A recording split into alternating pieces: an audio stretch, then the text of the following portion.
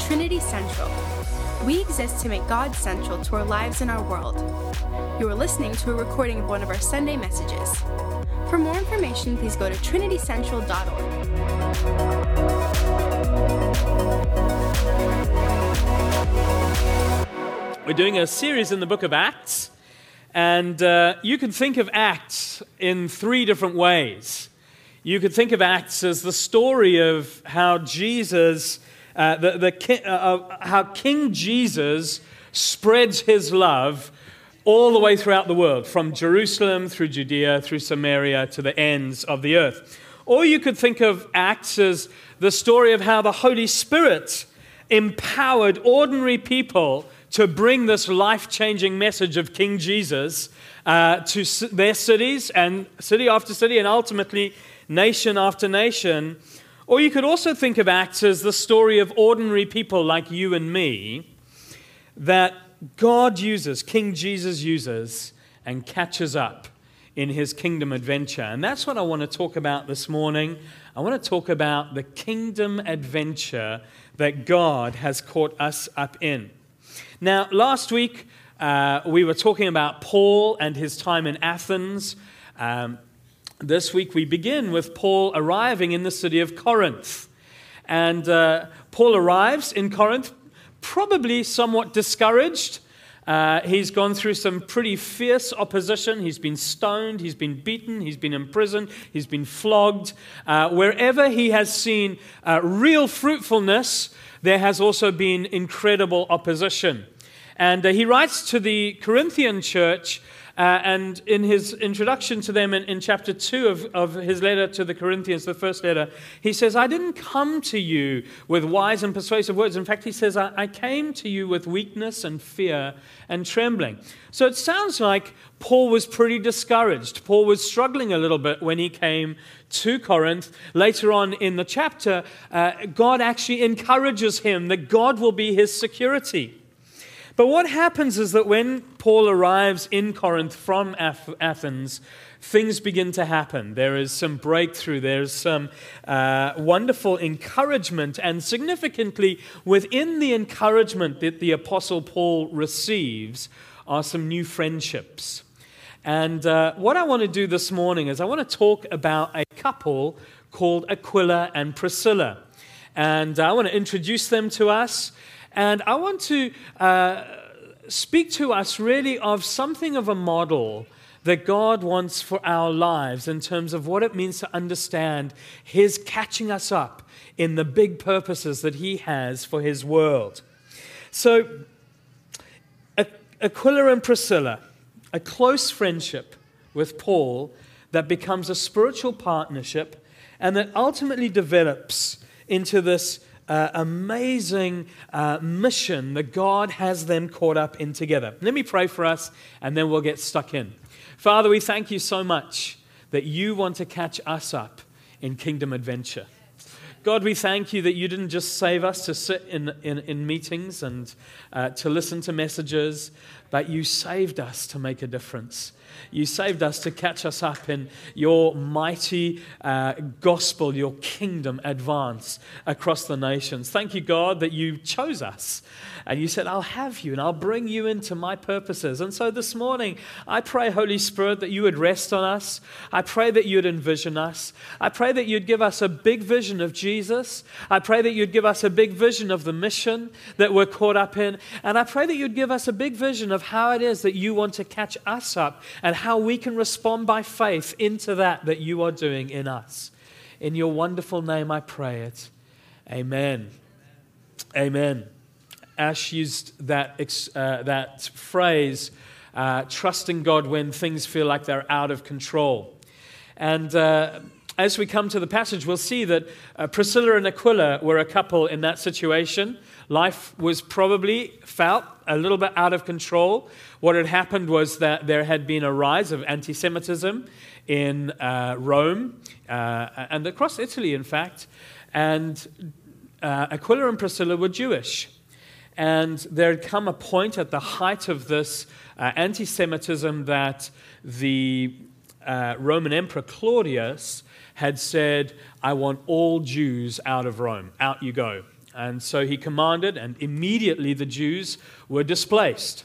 And so though they were probably quite a wealthy couple, probably a very accomplished couple, well respected in their trade, they suddenly find themselves as refugees. They suddenly find themselves in a situation which they could not have controlled, in a situation where they're having to make the best of a set of cards that have been dealt to them that they had not expected. And so they moved to Corinth. Now, there's probably a reason why they moved to Corinth. Corinth was the site of the Isthmian Games. Now, we probably are all familiar with the Olympic Games. The Isthmian Games happened every second year, alternating with the Olympic Games, and they were very much a part of Jewish culture, Greek culture, Greek sport. And so Corinth was the site of the Isthmian Games. And so every second year, they would set up this massive tent city and they would hold the games. And so Aquila and Priscilla, being tent makers, headed to Corinth and set up shop in Corinth. And just to start off by saying, world events often happen to us. We're not in control of those events. We saw it this week with the passing of Her Majesty, Queen Elizabeth II, an incredible leader and a transition of power. In many senses, a wonderful sense of a life well lived. But often we see, and our news is full of it, even in terms of the war in the Ukraine right now, lives displaced, people fleeing for their lives.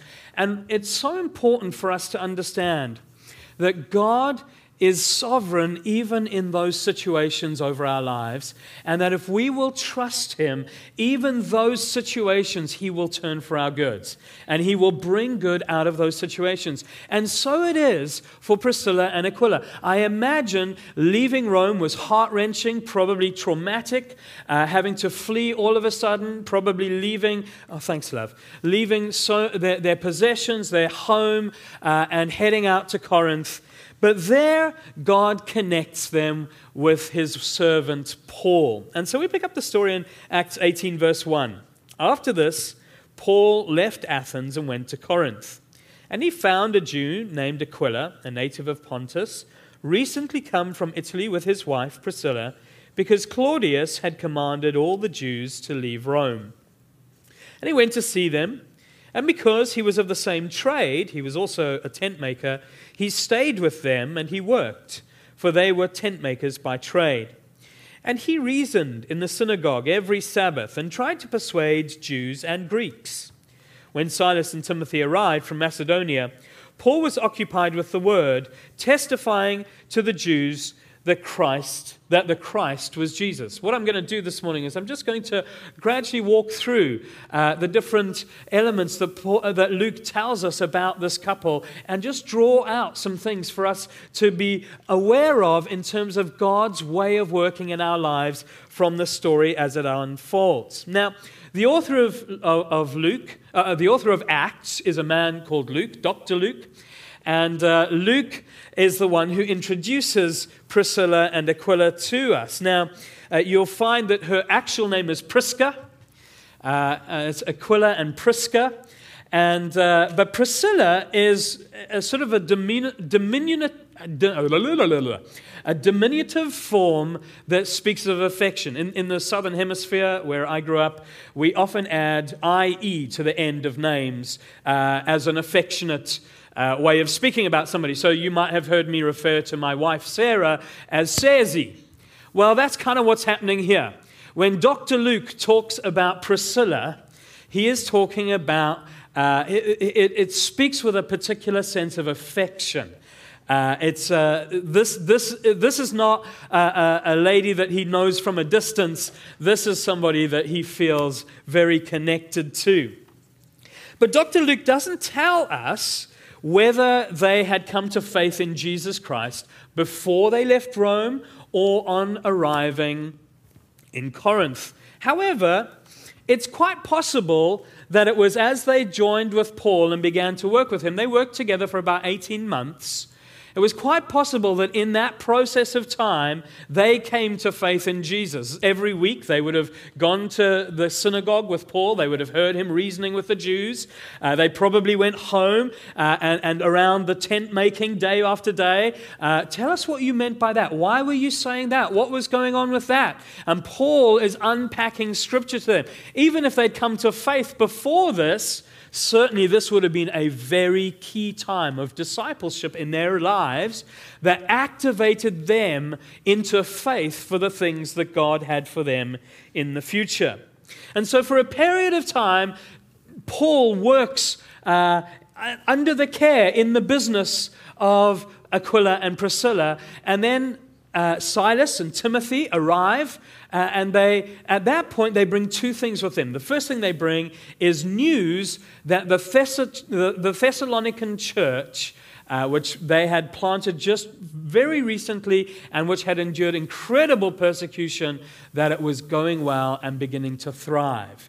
News that must have gladdened Paul's heart no end.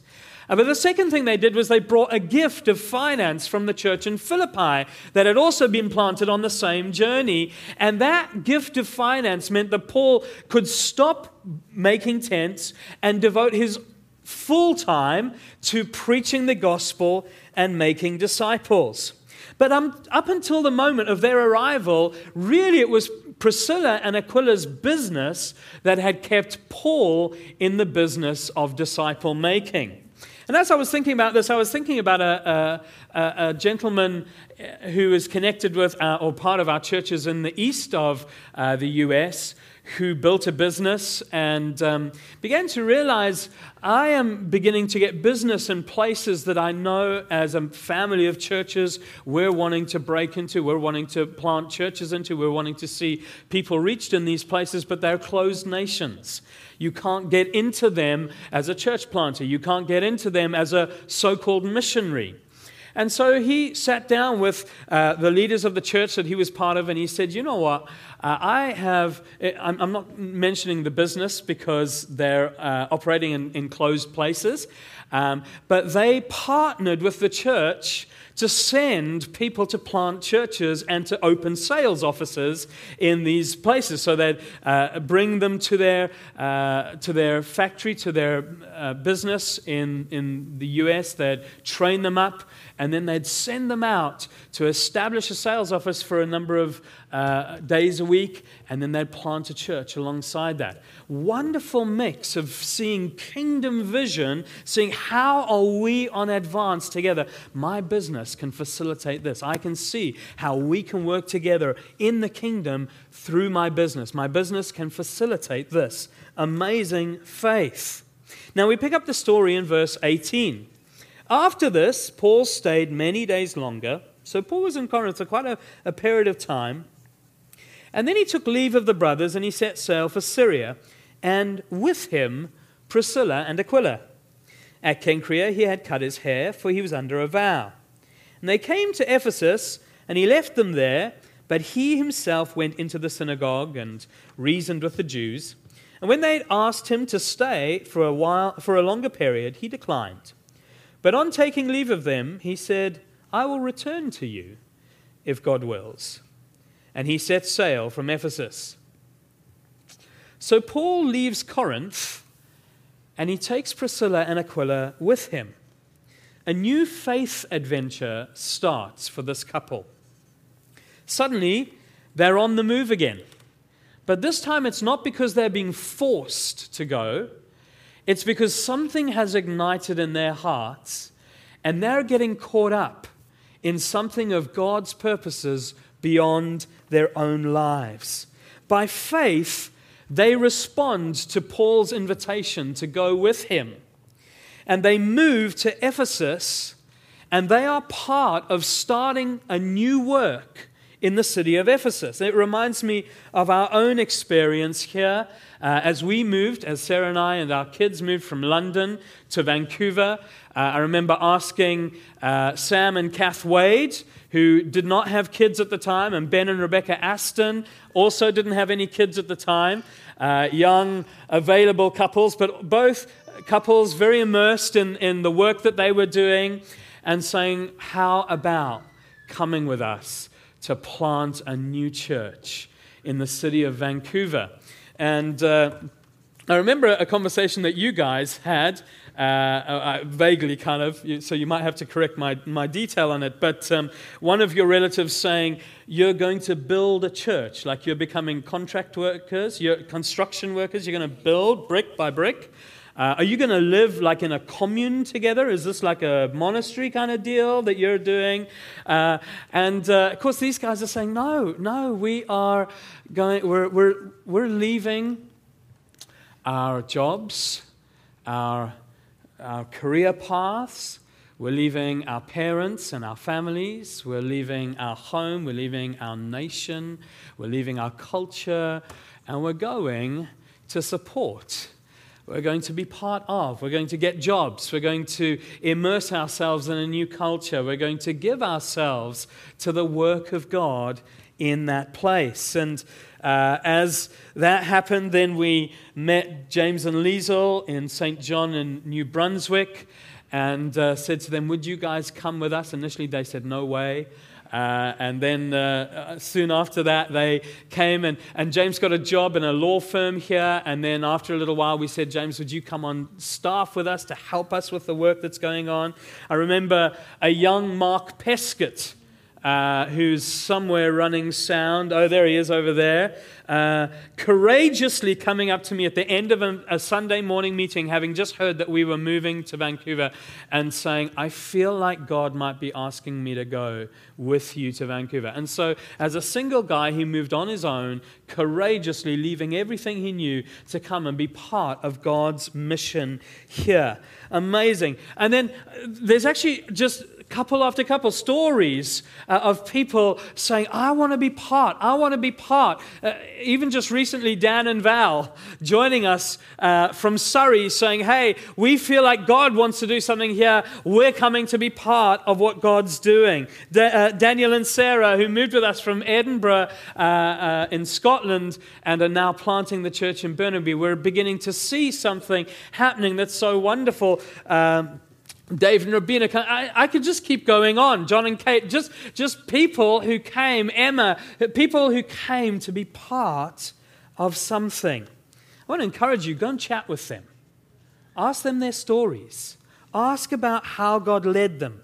Ask about why they stepped into the faith adventure. There are some amazing stories right here in this room of how people were obedient to God.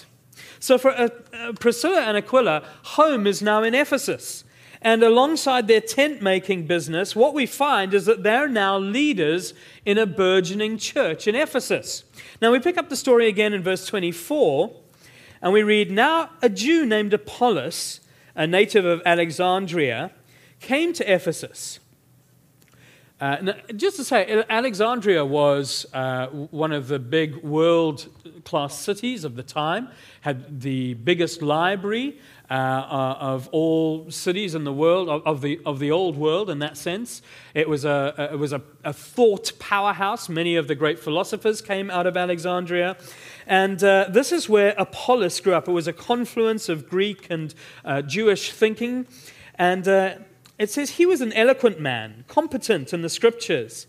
He had been instructed in the way of the Lord. And being fervent in spirit, he spoke and taught accurately the things concerning Jesus, though he knew only the baptism of John. He began to speak boldly in the synagogue, but when Priscilla and Aquila heard him, they took him aside and explained to him the way of God more accurately. And when he wished to cross to Achaia, the brothers encouraged him and wrote to the disciples to welcome him. When he arrived, he greatly helped those who through grace had believed, for he powerfully refuted the Jews in public, showing that by the scriptures the Christ was Jesus. So Apollos is a pretty impressive guy. He's an incredible intellect. He has an ability to hold audiences. He's fervent in speech. He's kind of like a guy who gets up and burns. People get caught up with him. There's a wonderful story of a Scottish preacher, and the story goes of a man who went to hear him preach, but rather than sitting in the crowd and watching the preacher preach, he sat on the side of the stage and he watched the crowd, because he was so fascinated that when the preacher frowned, the whole crowd would frown, and when he smiled, the whole crowd would smile. There was this incredible sense of them being with him 100%. Apollos is this kind of guy. He's fervent in speech. He gets up and he burns, and people go with him. People are like, "Wow, this guy really knows what he's talking about." He's a bit of an intellectual giant, and he comes along. And he begins to speak in the synagogue, and Priscilla and Aquila think, wow, this guy's theological foundation is incomplete.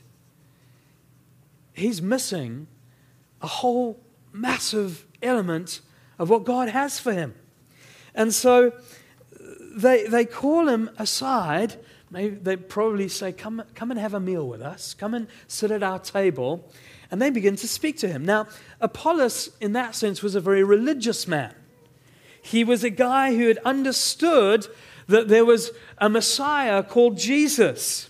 And he was persuaded by the teaching of John the Baptist that everyone needed, that people around in Jews, but also beyond the Jewish world, needed to repent. And they needed to serve the God of Israel. But Apollos didn't know Jesus. He knew about Jesus, but he hadn't understood that I don't just need to be baptized for the repentance of my sin, for repentance from sin. He hadn't understood that he needed to be baptized into Jesus. His whole life needed to come into Jesus. Faith hadn't yet blossomed in his heart. The Holy Spirit hadn't awakened him to life, as we were singing this morning. I ran out of that grave. Here I come. I'm alive. The Spirit has wakened me. I'm in a new place. My heart has changed. God has transformed me. This has not yet happened for Apollos. He's fervent. He loves God. He's full of the Scripture, but he hasn't encountered Jesus. And so Aquila and Priscilla begin to explain to him about Jesus. And this guy is humble enough to listen to them, though they're probably nowhere near as eloquent as he is. But the force of their experience, the force of what they've encountered in Jesus, he says, okay, I'm going to become born again. I'm going to give my life to Jesus Christ. And we see that he becomes saved.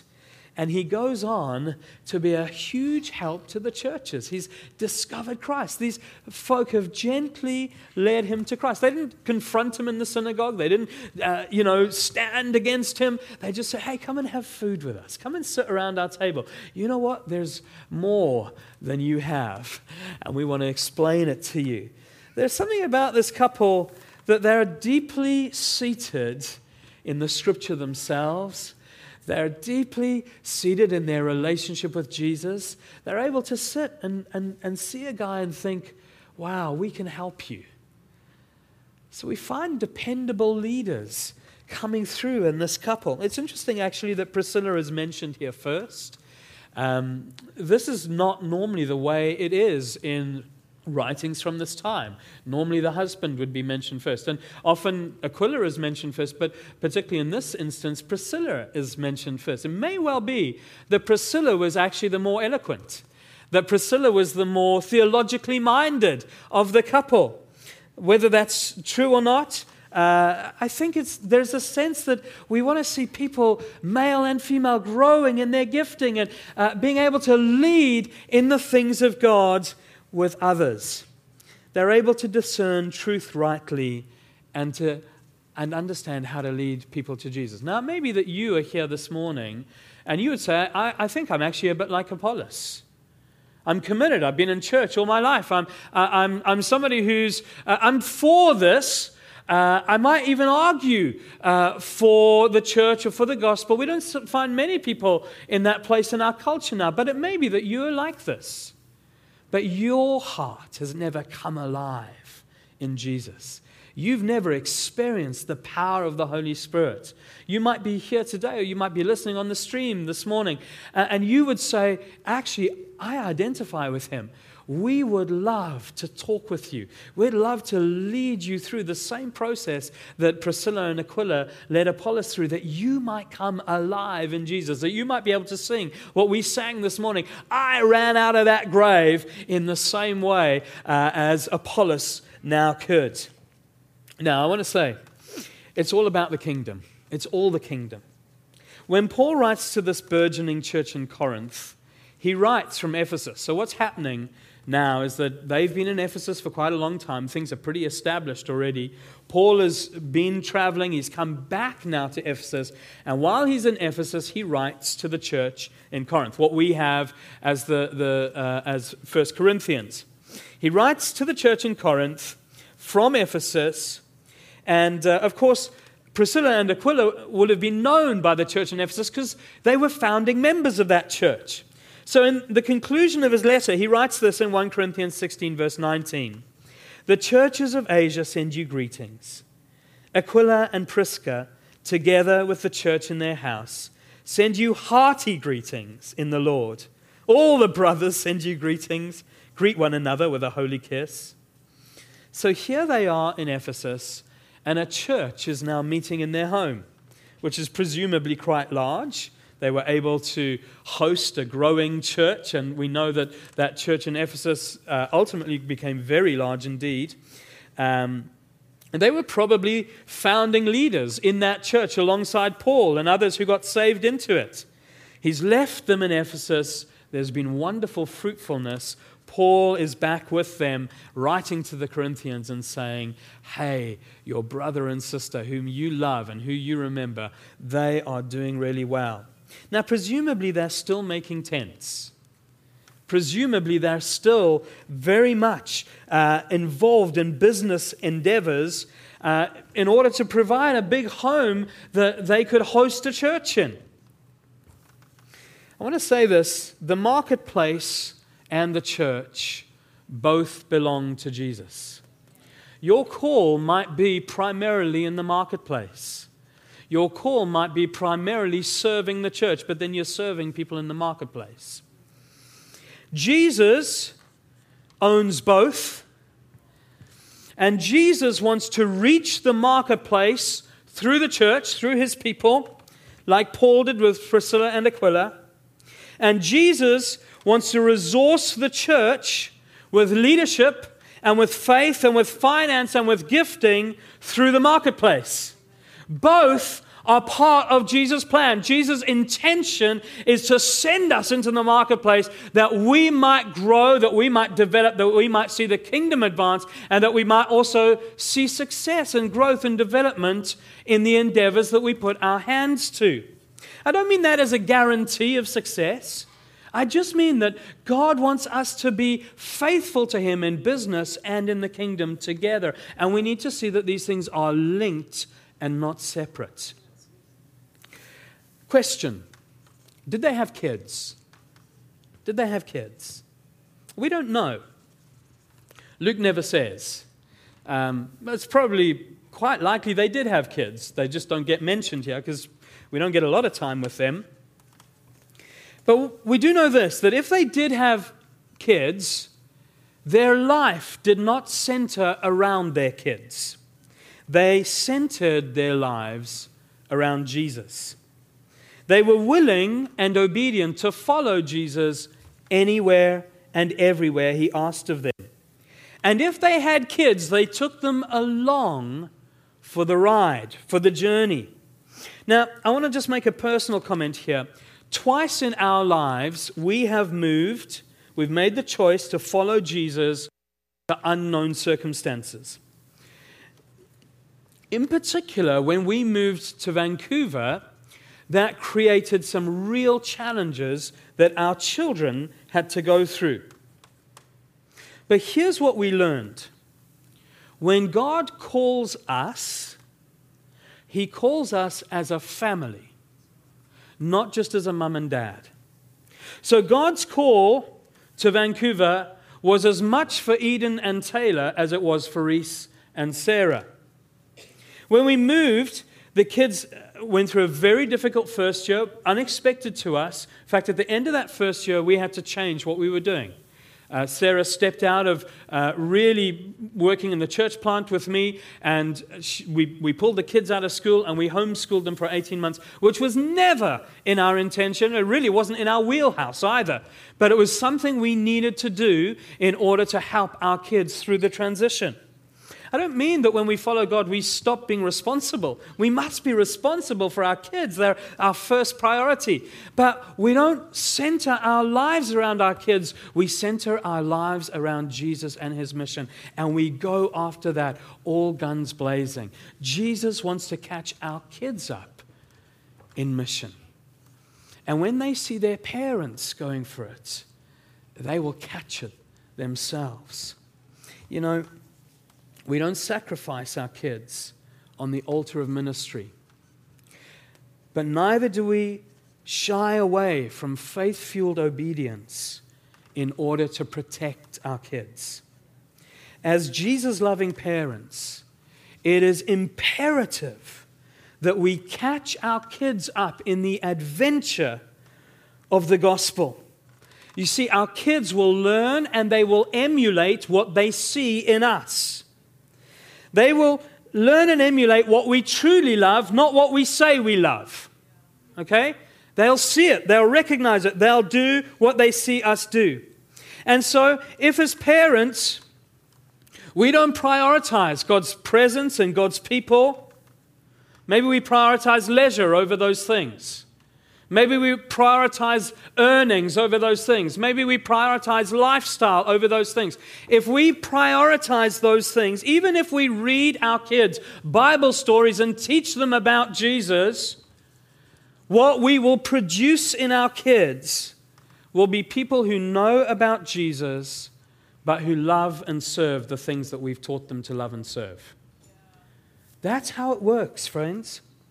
So if we as parents are ultimately invested in our homes, our activities, our toys, rather than in God's kingdom, we will find our kids emulating us in that. Your kids are your first set of disciples. Take them on the faith journey. Teach them what it means to live by faith. Go on God's mission and you will see them. There'll be challenges. And I would say that the challenges that our kids have faced have borne resilience in them. Rather than these things taking them out, we are seeing them growing in their own faith relationship and taking steps in Jesus because they went on a journey of faith. I want to encourage us, church. Let's see that our kids are immersed in faith and adventure rather than held back because we're fearful. We devote ourselves to God's presence. We give ourselves to God's people. We press ourselves into God's mission. In the marketplace, in the cities, in the nations, wherever God calls us to, let's take them on that journey with us. Finally, joyful partnership. Romans 16 verse 3. Guess what? Priscilla and Aquila are back in Rome. Paul's writing to the church in Rome, and as he finishes, he writes a whole bunch of greetings, and he says, "Greet Prisca and Aquila, my fellow workers in Christ Jesus, who risked their necks for my life, to whom not only I give thanks, but all the churches of the Gentiles give thanks as well. Greet also the church in their house." They've got another church. They've got another church meeting in their house. What are these guys made of? It's amazing. They're back in Rome. There's a church meeting in their house. There's gospel fruitfulness in their lives. Presumably they're still making tents. Maybe they've stopped making tents. Their other business endeavors are providing for what they're doing now. Who knows? But what we know is they're still actively on mission. They're still caught up in the purposes of God.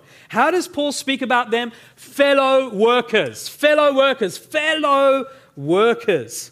You know, in our modern church context, we often hear people talking about clergy and laity, or those employed by the church and those served by those employed by the church. Paul does not see any clergy-laity divide. The Bible knows nothing of a clergy-laity divide. Sometimes you hear people talking about full-timers and non-full-timers. Friends, when you are baptized into Jesus, you step into full-time ministry.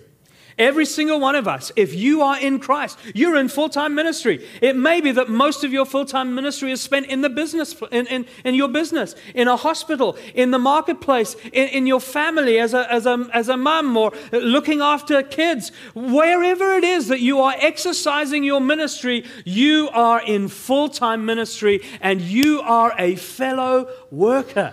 That's what we all are. Every single one of us, fellow workers together. This is another aspect of modern church that needs desperately to be restored. We've got to come to think differently about this. Otherwise, the mission will stop. No, we got to think we're all together in this. What's God calling each and every one of us to do? Because as we do what God's calling us to do, we will see advance after advance after advance after advance. It's what God's calling us into. God's called every single person in this room into His glorious purposes. You may not even know it yet. You might be one of those Apolloses, and you're sitting here thinking, God has purpose for my life. Yes, He does. Yes, He does. He wants to catch you up in something that's bigger than you.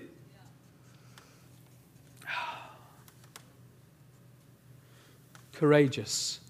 They risked their lives for me. They risked their necks for me. They're a courageous couple. Lindsay this morning said, I feel like God's calling us to get out the boat. Is that you? Do you feel like God's calling you to get out the boat? It takes some courage, doesn't it, to step out of a boat, physics. I can stand on this thing, water. Have you ever tried to stand on it? Yeah, I know. It doesn't work. I can stand on this thing. Stepping into this takes courage. God is after a courageous people. God is calling a people who are willing to risk because we trust Him. Not take stupid, foolish risks, although sometimes what we do when we're trusting God looks foolish to others. But God is asking us to see clearly, to get our eyes focused on Him. He's saying, come. So I'm going to step out of the boat. I'm going to be courageous. I'm going to step into what God has for us. For many of us this morning, you might see something. In one sense, I want to set for us today a 20, 30, 40-year vision. We've talked much about the promises that God has given us, about planting churches and seeing the kingdom going out. There are people in this room, and God's put His hand on your life, and He's saying, you're going to go. For others, He's saying, you're going to become a pillar here, weight bearing. The roof is going to rest on you. The sense is that you will carry responsibility and grace in God for what He's building. Church, let's be courageous. Let's be like Priscilla and Aquila. Let's step into the purposes of God with faith. Let's see the promises that He's called us into accomplished. Maybe it'll happen in our lifetime that we will see churches planted all over this province and beyond. Maybe it'll be that we will be together over years to come. Future thirsts. How's it going in such and such? How's it going in such and such? What's happening over there? We love and are supporting you as you go. It's what God has for us. Why don't you stand? Why don't we stand?